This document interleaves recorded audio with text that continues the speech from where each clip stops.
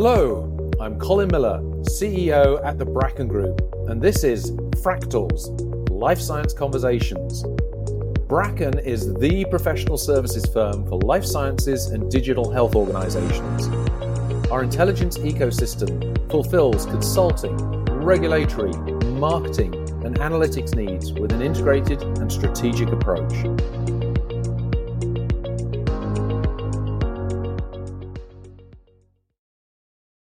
Today's conversation focuses on due diligence and corporate strategy, which is why I'm thrilled to be joined by Nick Spring, Senior Partner at the Bracken Group and an expert in both.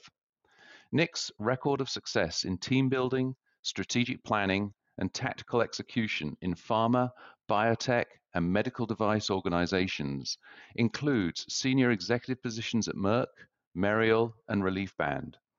Nick is also a serial entrepreneur, taking companies from startup through financing stages to exit. Topaz Pharmaceuticals was an example. Most recently, Nick co-founded Biovirus, bringing blockchain to life sciences. Hello, Nick, and welcome, and thank you for joining me today. Hey, hi there, Colin. Thank you very much indeed for inviting me to what I believe is going to be a great session and a series. So thank you very much indeed. My pleasure. So, Nick, not only have you been involved with all the work we've just described, but you've also found time to serve as an adjunct professor for the past decade, I believe. So you're literally teaching the topics you carry out in actual life: pharmaceutical, biotech, and med device entrepreneurship, marketing, and commercialization. So with that, in the context of strategic planning, what does an integrated approach mean to you, and why is it important? That's an excellent and very fundamental question. And yeah, I mean, during type stints as being CEOs of companies, I've also found time to contribute back both at University of Sciences and more recently Wharton. And it's often a question we get asked about, what do you mean by an integrated approach? And I really take it in two levels. The first one is really integrating resources that all companies, whether they be life sciences or anything else, have. And that's really the resources you rely on in any company are the people, the technology, and the money that you have to distribute into various initiatives that you're doing in the organization. So bearing that in mind, that's very important as a backdrop for any organization. But also, in terms of an integrated approach, I like to take a very structured line. And I've done this certainly myself, but also very importantly when I've been working with the Bracken Group and our various clients. And that is really a four-step process, which is to really analyze the situation very effectively, both from a qualitative and a quantitative point of view, and really understand what the client wants or the business needs. Sometimes they're slightly different. Then once you've done that together and you've got a commonality, moving into a planning stage where you very clearly state objectives which have to be measured and timed and realistic. Then also after that, after planning, really you go down into the strategy, what's the company about, and then very important, the tactical plan laid out month by month, again, with each of the resources you need to marshal to make those things happen: your people, your technology, and the cash, and lay that out over a period of time. And then finally, you go into implementation, which is taking that whole plan and making it work. And then having control loops built into that plan so that if things need adjustment along the way, you can do it very quickly and nimbly. And I find that full integration, if people actually buy into that and action it, and you've got the right people, the right resources, all aligned, things are often very successful and can be staggeringly so. That's impressive. It's along the old cliche of you plan the work and then work the plan. It's a great approach to the output, and a very structured approach there. Must take quite some time to make sure that the pieces are well constructed. Any further insights into that? Yes, I think that's a very interesting point because often as consultants, we get pulled in when things tend to be going south. In fact, I'm much more of when I run companies, of bringing people in who are experts in the field very early on so you can avoid the minefields and the potholes. And the other element here is so many companies, even at startup, don't spend enough time on the analysis step. I mean, it's probably the least exciting because you're not going out and doing stuff. But quite frankly, the more you analyze a situation, you realize which levers to pull and which ones not to, then that's so much the better. And often you will find that companies, clients are really trying to deal with so much day-to-day stuff that they're forgetting the long-term strategy. So they'll trip themselves up by making actions that have maybe short-term minimal gains whilst giving away a long-term opportunity. So I think that that's the one thing I would say. The analysis and the planning really, really do make the rest of the thing happen. And I just find again and again that companies, even big ones, don't really spend enough time doing that. They're just reacting too much to today's problems rather than anticipating tomorrow's. Yeah, thank you for that. Really interesting insight. So moving on, and using that as a backdrop, without breaching confidentiality, can you share an interesting and/or unexpected finding as part of a client project?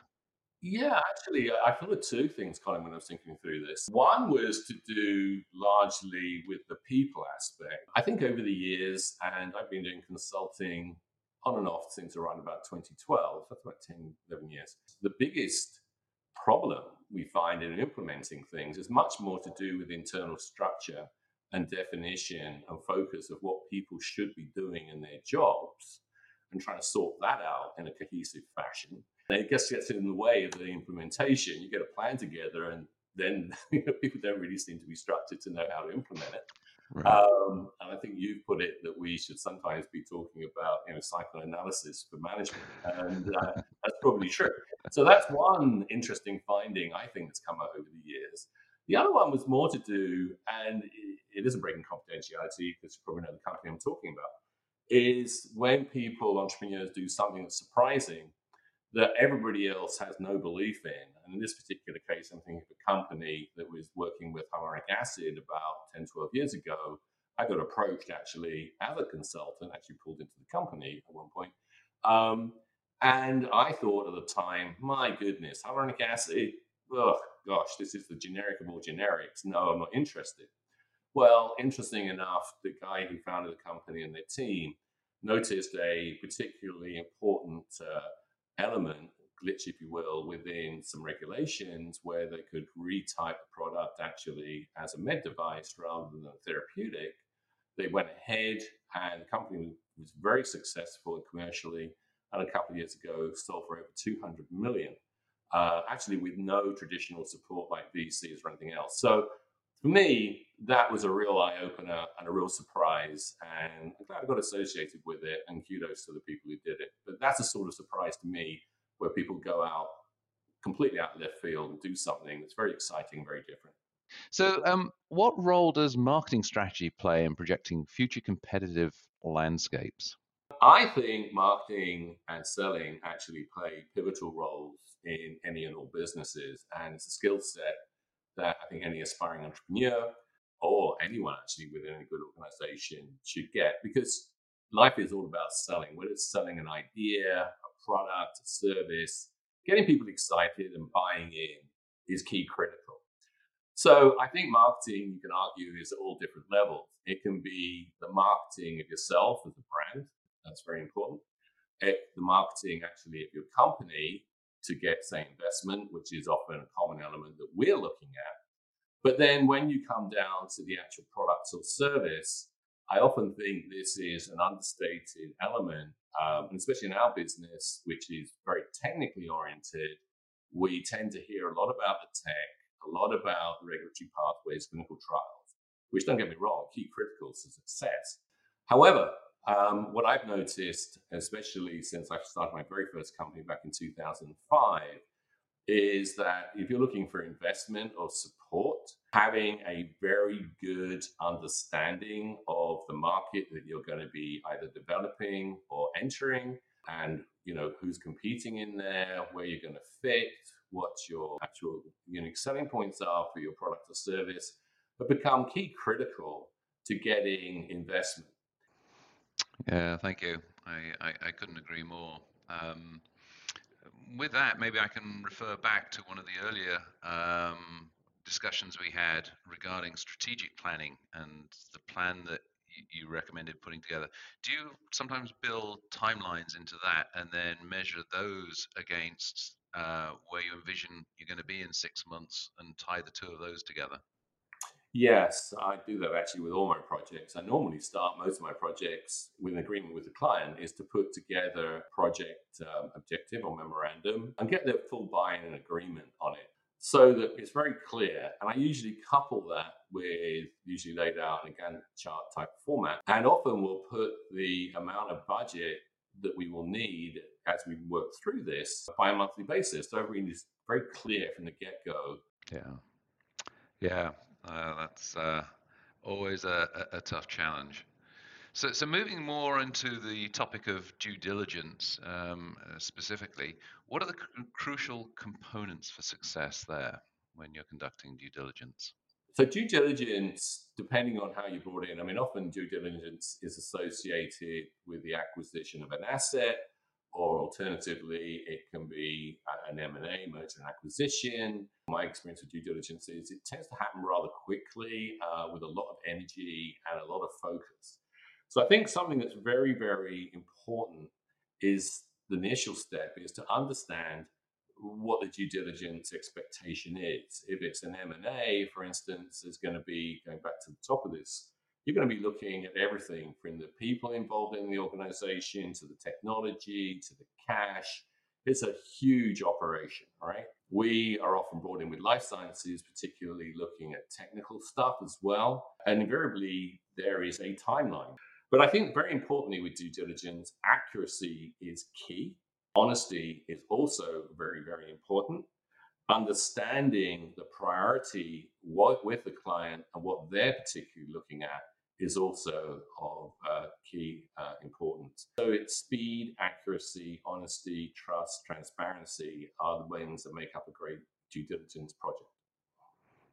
Yeah, thank you. And it's an awful lot of work, as we both know. So Hello, 18-hour days. yeah.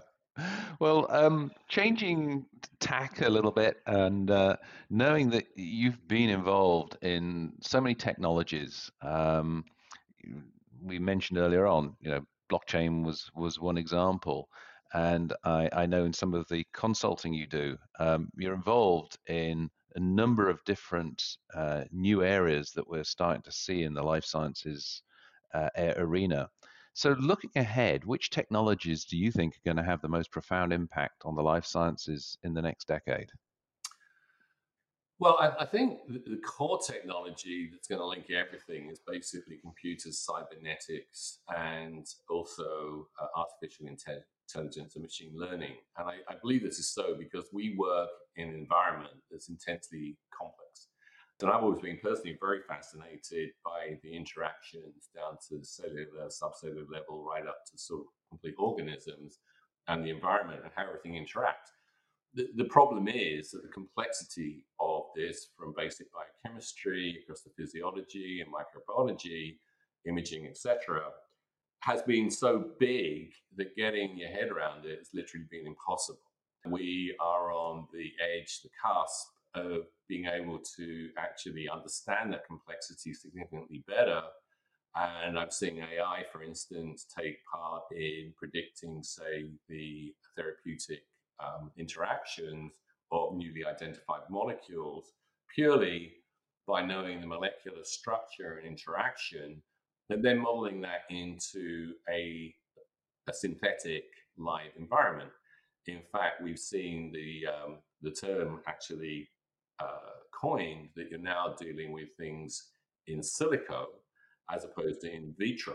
And by in silico, meaning inside the computer. So I think you're just going to see that grow bigger and bigger and bigger. We've seen consumer-oriented AI available like ChatGPT, which is incredibly powerful. But that's really the tip of the iceberg. And there are huge advances being made in terms of predictive algorithms, etc. I think this is actually on the positive side going to be very good for life sciences and healthcare generally, looking at the results, say, of diagnostics. And I also think, and this is coming much more to home, that probably an underrepresented element of the world right now is imaging, because the files have been so big and complex that people haven't been able to work their way through them very easily, and nobody wants to store them. Well, the storage has become cheaper as accessibility has become better, as AI has begun to work better, recognizing pictures, so to speak. I think it's going to have a huge part to play. Interesting. Thank you. Yeah, a fascinating thought process of how things are going to be changing. So with that, given, if you suddenly had the opportunity to invest $100 million in either an industry or society, where would you invest it? I'd probably do something that sort of bridged the gap between both of them. I think that personally, I've had a lifelong interest in the environment, global warming, the concept of conserving the ocean, etc. I couldn't believe the other day, for instance, that down in Florida, the ocean is now 101, which is about the same temperature as your hotspot. And it seemed to me crazy that we got to this point. So I would take that 100 million, and I would be looking at how we could use accessible technologies, because I think another challenge the world's now facing is drinking water, pure water, not salt water, is how we can develop technologies that could preserve or reduce the temperature in the environment and the oceans, make water available, especially in developing worlds and sub-Saharan Africa, available that's clean and drinkable. But having a bigger, impact also, I think, in developed worlds, Europe here. I mean, I just came back from Greece a week ago or so, and as I left the country, it was just beginning to enjoy a whole outbreak of major fires just north of Athens. The roads had to be evacuated. We've seen a huge heat dome over the US for, I think, Phoenix had over a month of over 101-degree temperatures. We've got to tackle this. And I think that, through looking at new technologies, which is the industrial side of this, of how to decrease carbon dioxide in the atmosphere, how to make pure drinking water, they'd be the sort of things I'd be most interested in trying to help to do. Mm. Yeah, interesting insight, and I'll look forward to perhaps talking of that a little bit more with you, maybe over a beer one day, because you and I have similar interests there. So thank you.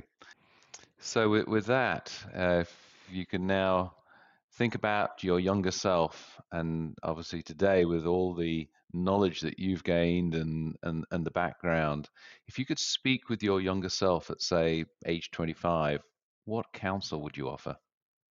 I think slow down a bit. I was consumed with ambition at the time. I mean, it paid off. I did very well in terms of a corporate environment. I think the other thing would be probably become an entrepreneur much earlier. I think I didn't really have the confidence, and I was doing so well in a corporate environment. And that's something I encourage a lot of other people. And I think the other thing, and this is serious, is to, everybody talks about life balance. At that time, I was just consumed with getting on up whatever value. I did have one ambition, which I did achieve, which I'm very proud about, which is I thought, if I could get a job where I could travel the world, that'd be good. So I did that.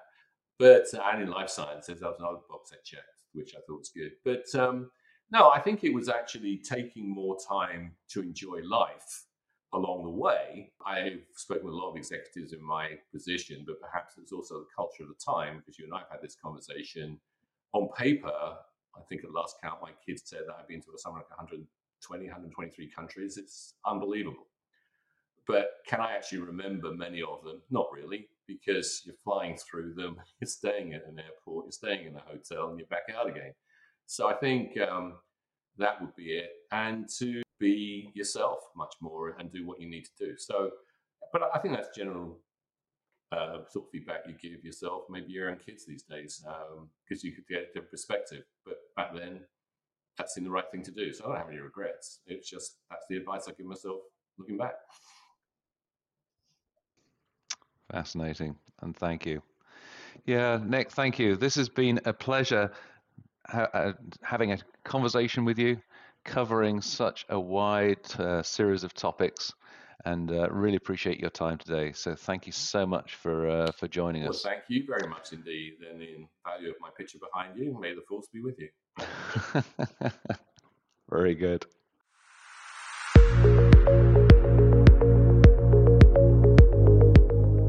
Fractals is brought to you by Bracken, the professional services firm for life science and digital health organizations. Subscribe to Fractals via your preferred podcast platform. Visit us at thebrackengroup.com or reach out directly on LinkedIn. We'll be delighted to speak with you. I'm Colin Miller, wishing you sound business and good health. Thanks for listening.